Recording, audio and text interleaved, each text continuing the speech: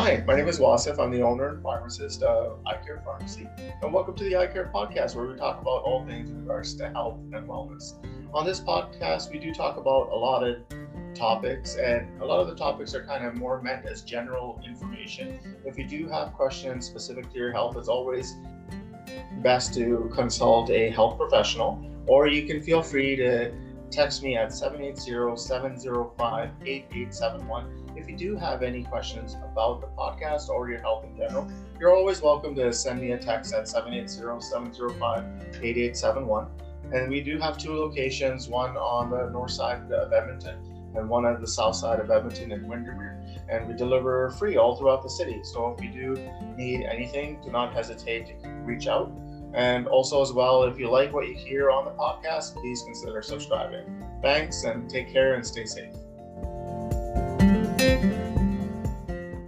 Hi, my name is Wasif. I'm the owner and pharmacist of iCare Pharmacy, Windermere. And thanks for joining the iCare podcast. Today on this episode, we're going to talk specifically about the vaccinations. Also as well, we're going to talk to Jan, who is a fifth-year resident at the University of Alberta, who has been working the front lines in regards to the COVID-19 outbreak. And also as well, he's also received the first immunization. So we'll kind of get a little bit his experience as well. Thanks for joining us, Jan. Thanks for having me, Wasif. Yeah, no worries. And then, of course, we have my brother here, Atif. And then off camera, you might have to sit a little bit closer, honey. Sorry. Off camera, we have my wife, Dodo. Hello. Okay. And so Jan, I just wanted to, from all of us, say thank you so much for working the front lines. I know that's that's a stressful situation. So thanks so much for doing your part to kind of keeping us all safe. I really appreciate that. In general, what has your experience been on the front lines so far? Thanks for having me, Wasif. I mean, I think it's, great to have, these kind of platforms to talk about what's going on. First I'll mention, I am kind of more sheltered on the surgical side of things in the hospital. So there are a lot more physicians, specifically in the emergency department, intensive care, nurses and respiratory therapists who are obviously, more of a front line than we are. But in terms of my experience so far, I can tell you that, I think overall, the feeling in the hospital is that this pandemic has really overwhelmed our healthcare system. Both from a perspective of, people coming in with COVID-19, but what we also got to remember is that sick people that used to come into hospital are still coming in at the same rate. So, we're just, I guess, in a subspecialty services, just like I'm in, we're trying to balance multiple things, the new patients coming into the hospital who are sick, and then how do we manage our own service, the people that we have to take care of, because they're still coming in at the same rate. Okay, and then so, you're saying they're coming at the same rate. So I know they're talking about in the community seeing some declines in the numbers, but as far as it goes in terms of number of patients that are in emergency rooms and need urgent care, that's about the same? There was a spike closer to kind of December, where we saw more of a, more an admission compared to the summer. Right now, since the new lockdown measures that were implemented before Christmas, the numbers have gone down.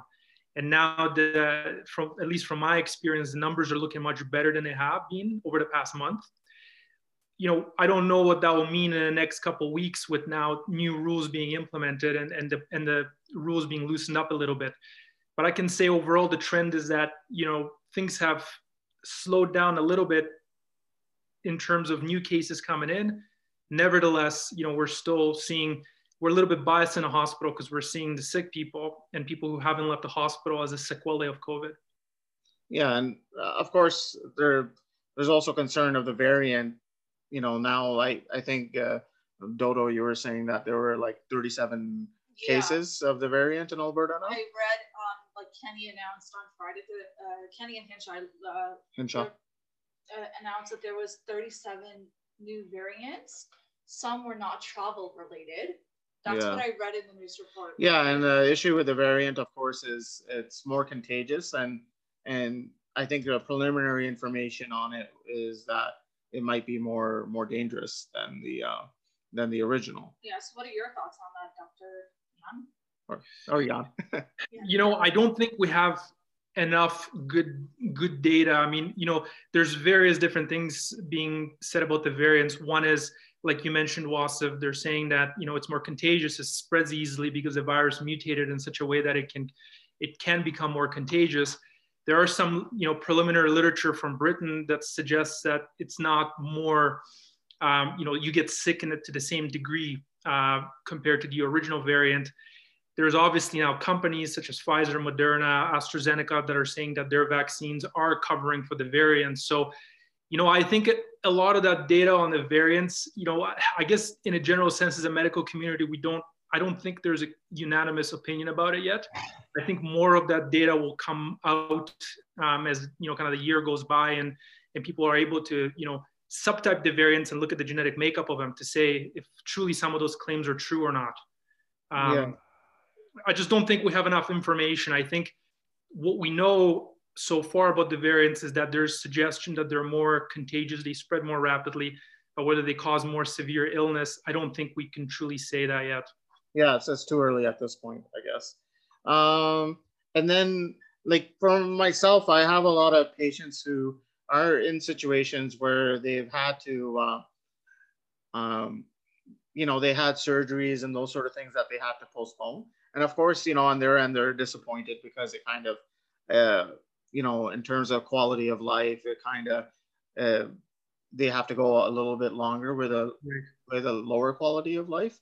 What kind of message would you kind of say to kind of those type of patients? Like obviously, like the postponements of these electives are more than necessary, right? Yeah, and I think, you know, what I think the general public has to kind of realize, especially in a publicly funded healthcare system like ours, is that, you know, COVID has kind of overwhelmed our system, meaning we don't have enough resources or enough beds to be able to accommodate, you know, influx of patients because of COVID, and then to be able to accommodate the elective surgeries that we do. Certainly my message to patients that are waiting for procedures is that, you know, each subdivision, especially within surgery, because I mean, that's what I can kind of speak about, is that every subspecialty or every surgical subspecialty has kind of come together and they're doing their best to try to triage the cases. So for example, in urology where I'm in, you know, we have multitude of patients coming in both for elective and urgent surgery. More urgent surgeries are surgeries like cancer. So the most common cancers that we treat are kidney, prostate, bladder cancer. And the elective surgeries, for example, are, you know, elective stone surgeries, elective surgeries for urinary incontinence. So what we have done as a specialty, or our division has done, is we started triaging patients. So we look at the wait list, we look at people that can't wait and try to triage those people in sooner that can't wait. And there are efforts that are being made, especially at smaller hospitals like Misericordia, Green Ounce, to try to accommodate some of the elective volume so that those people that, you know, let's say have less urgent medical issues are still being pushed through. But my message is that, you know, it is a nuisance because you have to wait. You know, you need a hip replacement, you need some sort of an elective surgery. I mean, our healthcare system just got very, very overwhelmed because, you know, I'll give you an example. At the Royal Alexandra Hospital, for us to be able to function in the operating theater, we need a functional recovery room where patients go after their operation. Now, the recovery room at the Royal Alexandra Hospital was converted into an intensive care unit. So that changes the acuity or the complexity of cases that we can do. Yeah. Because we can't send everybody to the recovery room. So, for example, there were days where we focused on a lot of day surgeries, like elective stone surgeries, where we can get the cases done and get people home the same day. We sometimes focused on cancer surgeries where patients don't have to stay in hospital for longer than 2 to 3 days to minimize, you know, minimize them being in hospital or occupying a bed. At the same time, the other challenge we face is, you know, what do we do with the sick people that have cancers that can't wait? Because those people are going to come in and they may have to stay a long time. They may have complications and then they may end up having to have a prolonged hospital stay. Now you have to balance that with all the new cases of COVID coming in and people occupying, you know, hospital beds. And I think, you know, what the public needs to be aware is that we don't like countries like the US have a private tier system where some of that can be offloaded. You know, people that can't afford care can go to different places, and there's a lot more wiggle room. We don't have that here. We have limited number of beds. We have to be able to balance, you know, a lot of things. So it is frustrating. It is, I think, what people need to also understand, it is frustrating on behalf of both the surgeons and the patients. But I think all subspecialties within medicine are doing their best to try to triage care accordingly. And, you know, people who have urgent problems, you know, they're not being ignored. People are trying to get them in a timely fashion. And these are week by week, case by case discussions that are being held. Okay. And then when we talked a little bit last week, you had kind of mentioned about some of the post-op complications with like cancer treatments, as well as like kidney transplants. And you kind of gave some examples. Would you be able to talk about that?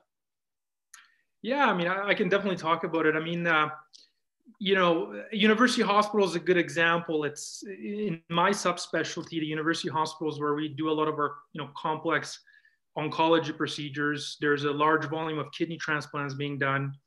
So we kind of face a challenge during this time. You know, I can tell you back in February is a good example when, you know, the initial kind of, we had to kind of re-strategize the way the service was working. We focused our attention, you know, a lot to taking care of really sick people that had cancers that needed to get done. So essentially what ended up happening is, you know, a lot of our non-urgent things went on hold, and we ended up bringing into hospital a lot of sick people. Now, these people, you know, on average stay in a hospital 7 to 10 days, if not longer. And now you have to balance that, you know. So what happens if a person gets sick, you know, after having an operation? They sometimes need to require an intensive care treatment. Now, in an intensive care, you have intensive care physicians being overwhelmed with sick people who have COVID, some who don't, who require, you know, a lot of intensive care support. And now you're bringing in sick people to operate on, and then you have to kind of play a bit of game of Tetris almost to decide who are we going to get out of ICU, who are we going to transfer there, you know. So you know, that's been a biggest challenge, I think, number one. Yeah. The second challenge that we're facing is, you know, the fact that because in Edmonton, for example, a lot of the physicians, when they are specialized in a very specific area, they end up taking calls from a lot of peripheral hospitals. So for example, if somebody needs a urologic procedure done and they're located in Fort McMurray, they need to be transferred over to Edmonton to get their surgery done. So you also have to deal with bringing in patients from different health regions, even though we're under the umbrella of the same health region, but you have to physically relocate people to your hospital. That also increases, you know, transmission risk, and everybody has to be on high alert in terms of, you know, making sure that there's, you know, safety measures taken in place.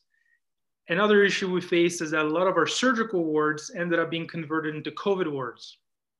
You know, I can tell you at the Royal Alexandra that happened. We had a unit where we had a dedicated post-surgical unit that was fully converted to a COVID unit, which meant that suddenly all our patients are dispersed all over the hospital, and we have to kind of struggle with other services to try to get a bed for our patients. So, you know, there's a lot of challenges. I mean, you know, when people get sick and they need intensive care, or they need, you know, stuff that needs to get done in hospital, you have to kind of now start balancing with that. You know, how do you accommodate those needs when there's a lot of people on a ventilator on, you know, with COVID? Yeah. So there's a lot of stress around that. And I think that's a lot of the contributing factor to why a lot of people are feeling the burnout now. Yeah. And then, you know, a part of it, and I think you mentioned this previously as well, is just the fact that you have these patients who are, you know, needing urgent, you know, cancer surgeries, or needing urgent kidney transplants, but they're also, you know, the population that's kind of higher risk of catching COVID. Yep. And yeah, so you have to be much more diligent in regards to your procedures. Yep. Yeah. And then so did our, like, say at the Royal Alex, for example, did we come close in regards to like being completely full? I mean, I don't know the exact numbers of beds because that information always was dynamic. It changed almost every day. I can tell you that there wouldn't be a day, over the past month where we wouldn't get it. There'll be tons of emails coming in, there's an outbreak on this unit, there's an outbreak on that unit. In terms of physical bed space, I think, we are at a point where we're able to make accommodations. So people are able to make beds. But what it does is it puts significant strain on nurses, for example. So for, let's say single nurse now has to look after more than double of their normal capacity. I mean, I don't think there was at one point we had the most COVID cases at Royal Alec in Edmonton. I don't think we ran into we never run into a position where we, for example, do a procedure or do some sort of a medical intervention and there's no beds physically in a hospital. There's always some sort of a shuffling game that goes on to find physical beds. But, when on paper, the hospitals were full. They were full capacity. I would say they were running over capacity. And, that was just a reality of kind of trying to balance that, and a lot of units, for example, day surgery wards were being converted to irregular floor wards. Recovery rooms are being converted to intensive care units. So a lot of physical space was being made and a lot of nurses were being strained to cover those extra beds. So basically the system is doing everything it can to kind of maximize its space and go above and beyond. Yeah. What about ventilators? Is that been okay so far, or?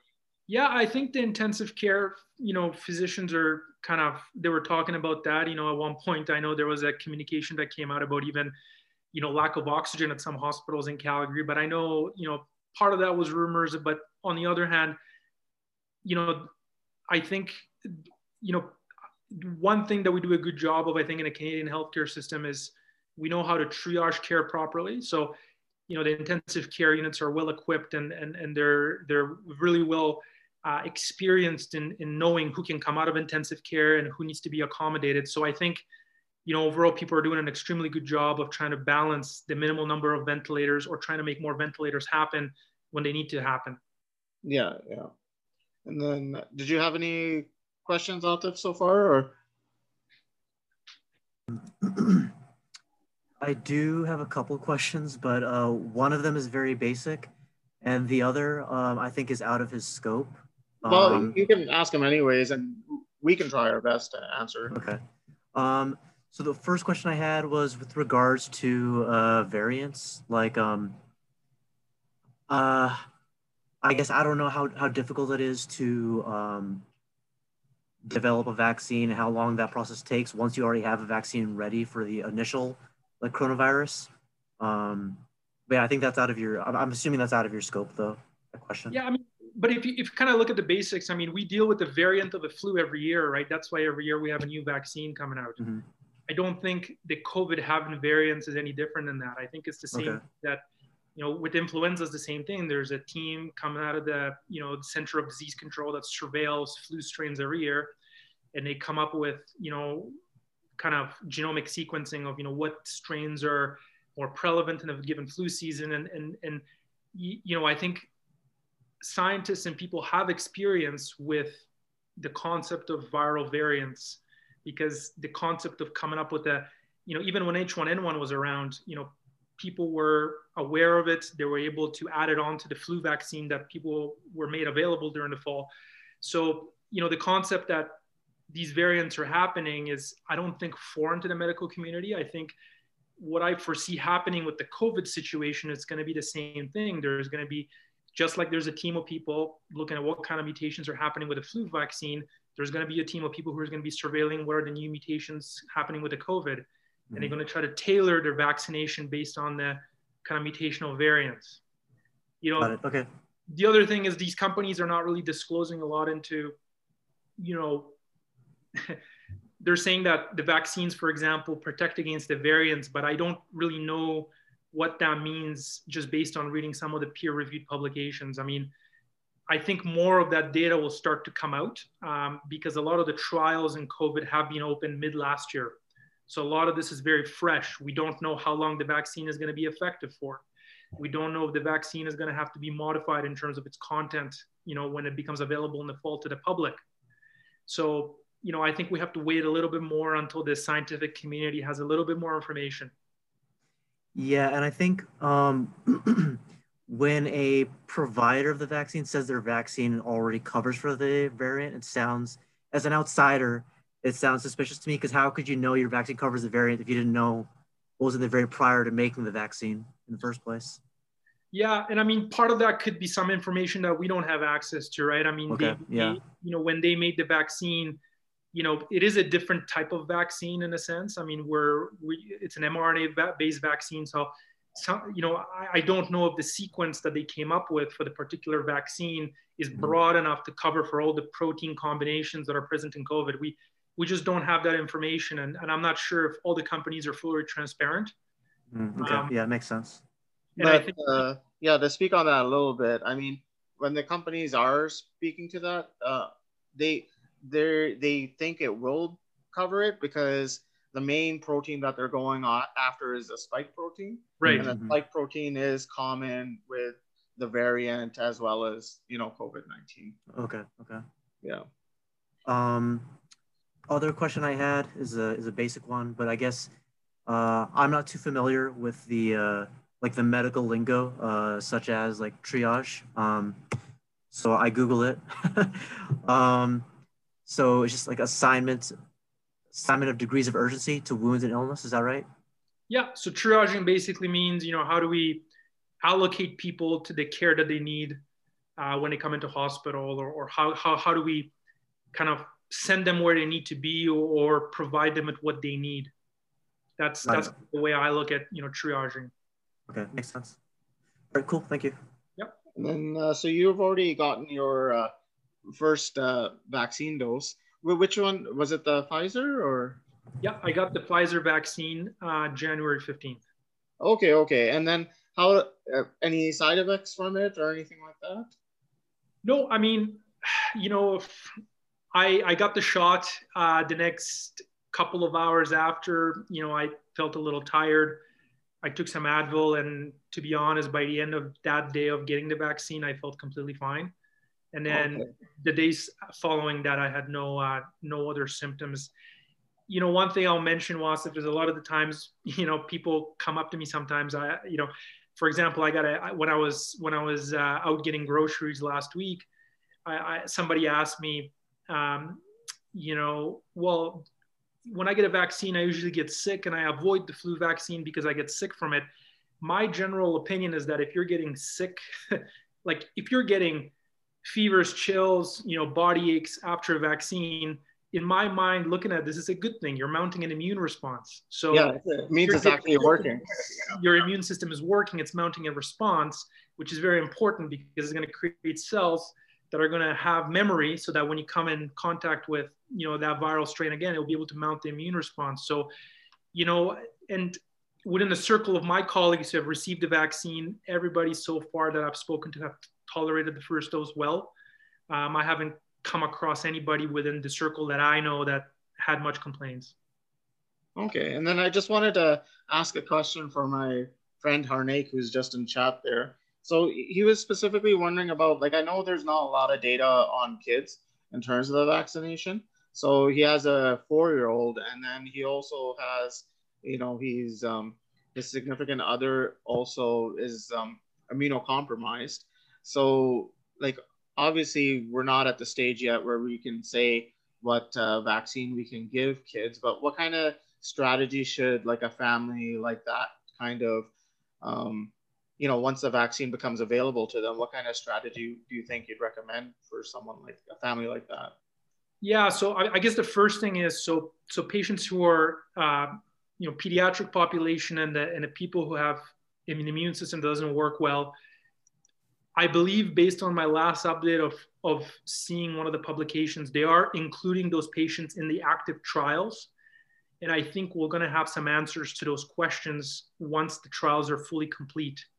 Because within the general group of people that they enrolled, there are children and there are people, with a poor functioning immune system they're including in the analysis. I don't think the data is robust enough for us to be able to make any conclusions or recommendations yet. But I think the answer to whether my kids are going to be able to get the vaccine, or whether somebody who has a poorly functioning immune system are going to be able to get the vaccine. We're going to know the answers to that as the trials kind of come to some sort of a preliminary conclusion.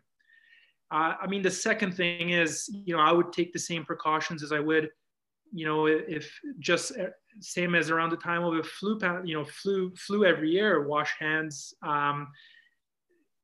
Make sure that you wash your hands when you're coming from, the outside into a home.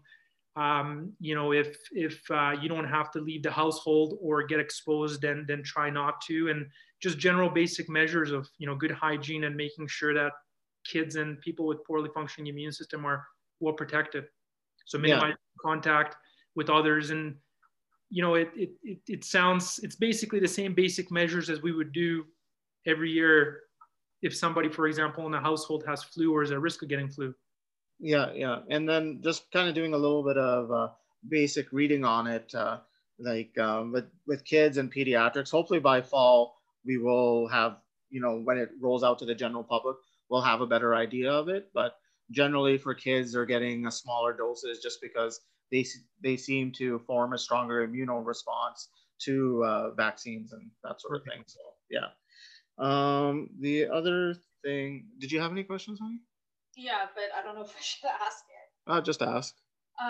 My concern is that there's so much information and misinformation in the media and online and reading and Facebook groups, Twitter, Reddit, and people are just so bombarded with this.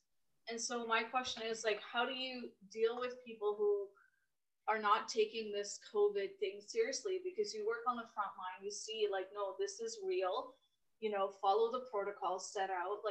What do you say to that? Because I know people are getting impatient, they want to go back to normal, but it's every time the government loosens up restrictions as well, that's the second part of it, it seems like the COVID cases go back up. So how do you sort of manage all this chaos, right? I can't imagine how overwhelming that must be for you, who's a frontline. You see that this is real. This is causing so much strain, and people are dying, right? Yeah, 100%. I think I agree with you, Doreen. I think a lot of people in the public are a little bit misinformed about, I come across people who think this whole COVID is a hoax. People don't think this is a real thing. Others always quote the numbers that this is less lethal than a flu. I mean, this has already killed more people than a couple flu seasons combined. And, if you go into the hospitals, that's where you really see the full impact of it. You don't have to be a believer in it, but it overwhelmed our healthcare system. It affected pretty much every level of help, being able to provide healthcare. And Wasif could probably say the same thing about seeing people, in pharmacy. I mean, it's people, I think for the most part,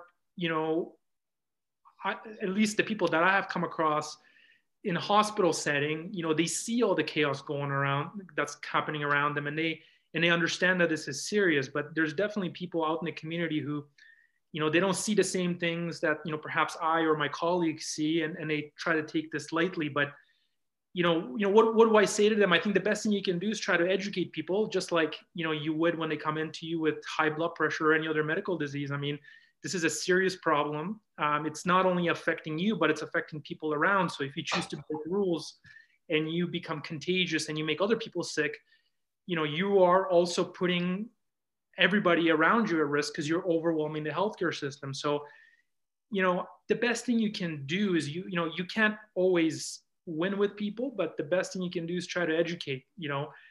At the end of the day, it's a conversation, right? Yeah. So yeah, you don't want to, I want to be there changing people's minds, right? But you can't present information in such a way that they get defensive. It's just a conversation, and hopefully that will kind of help to also have them have more of an open mind to receive the information. One of the things that I want is for people to take it seriously, the government to take it seriously. I understand the economy is tanking. I understand not only healthcare, but everyone else is affected by it, right? Of course. And people's lives want to go back to normal. But I feel like if we can just continue just to hang in there and just be like, hey guys, this is real.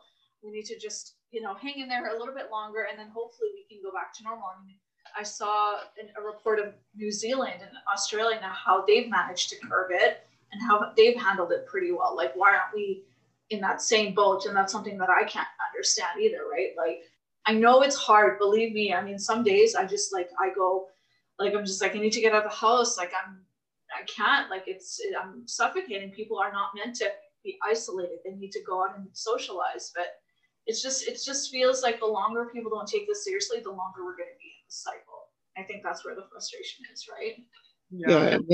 Yeah. And then I had a. Oh, yeah, sorry. Go ahead, Jan. Well, I guess what I always try to tell people, I mean, when I come across, people that don't want to get the vaccine or anything, or they think this whole thing is a hoax, I mean, I try to kind of maybe tell them a little bit about the reality. I mean, being sick from COVID, if you're very sick from this disease, it's a very miserable process. I mean, you're basically going to, if you get sick and you require intensive care admission, you are basically, potentially going to die in isolation. Nobody can come and visit you.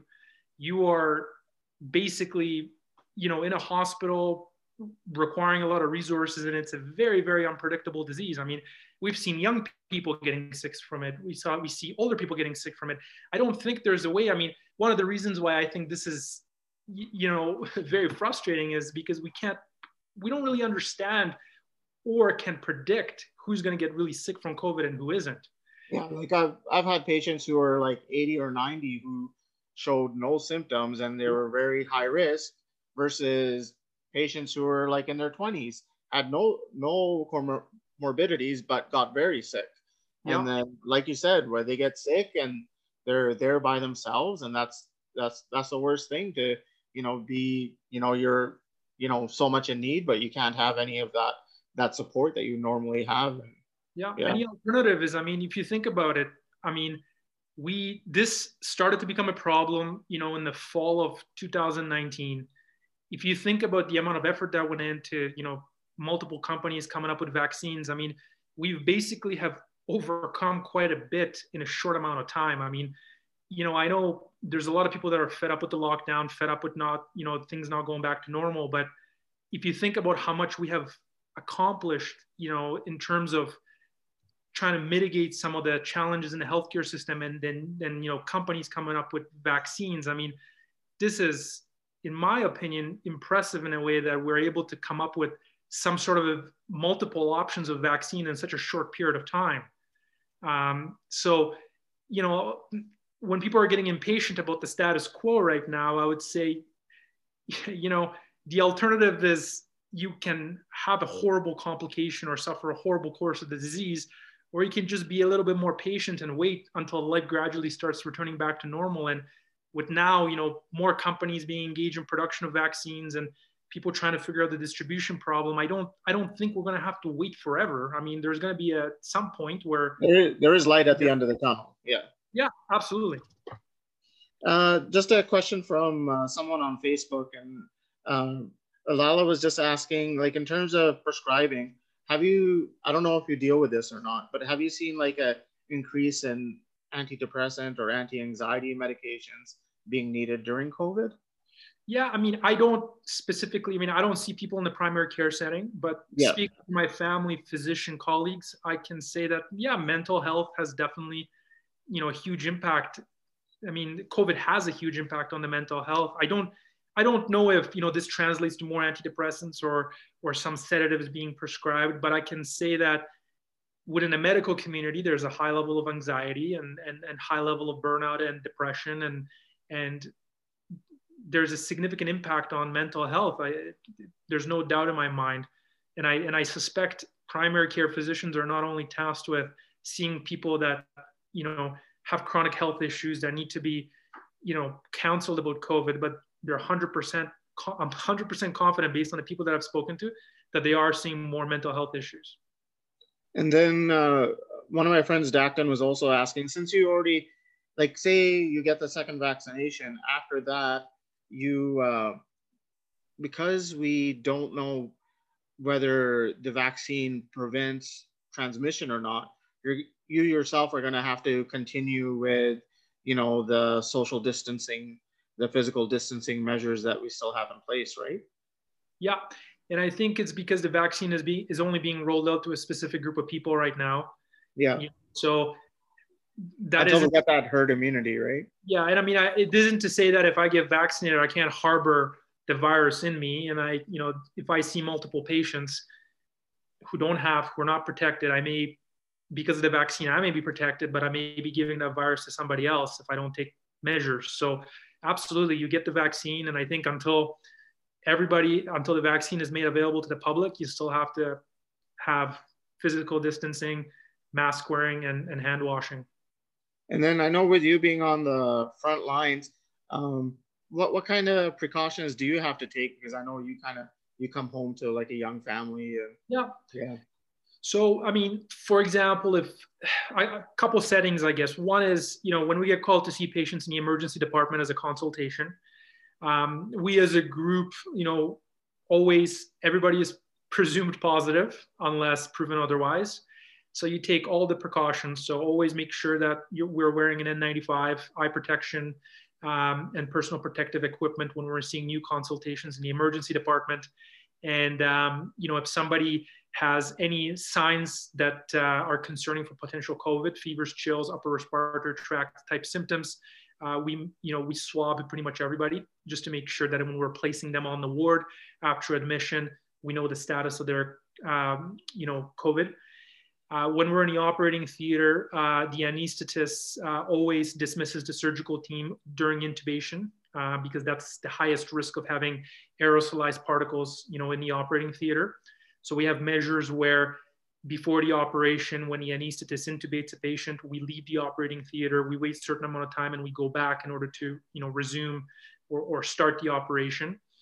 And basically, anytime we're seeing patients on the floor, we always are wearing full protective equipment, eye protection, N95, face protection, gloves. Before I come home, I always make sure that I have a fresh pair of clothes that I change to. I always disinfect my phone, my badge, my pens, anything that I have to bring back with me. I wipe it down with sterile wipes. And I do the same thing with my car, just to prevent, because I use my car to travel around the city on call to see consultations at different hospitals. So I always make sure that my car is wiped on the inside, that all my equipment, my phone, and everything that I always touch is always wiped down multiple times. Okay, well, on the behalf of everyone here, just wanted to say thank you so much. And thanks for joining us on the podcast, and thanks for everything that you're doing there on the front lines. We really appreciate everything that you're doing, Jan. Thanks, Wasif, and thanks for doing this. I think it's important to raise public awareness. Yeah, for sure. Hopefully, do our best to kind of get the word out, for sure. Anyways, thanks again, and enjoy the rest of your weekend. Yeah, you guys too. Take care. Yeah, take care. Bye.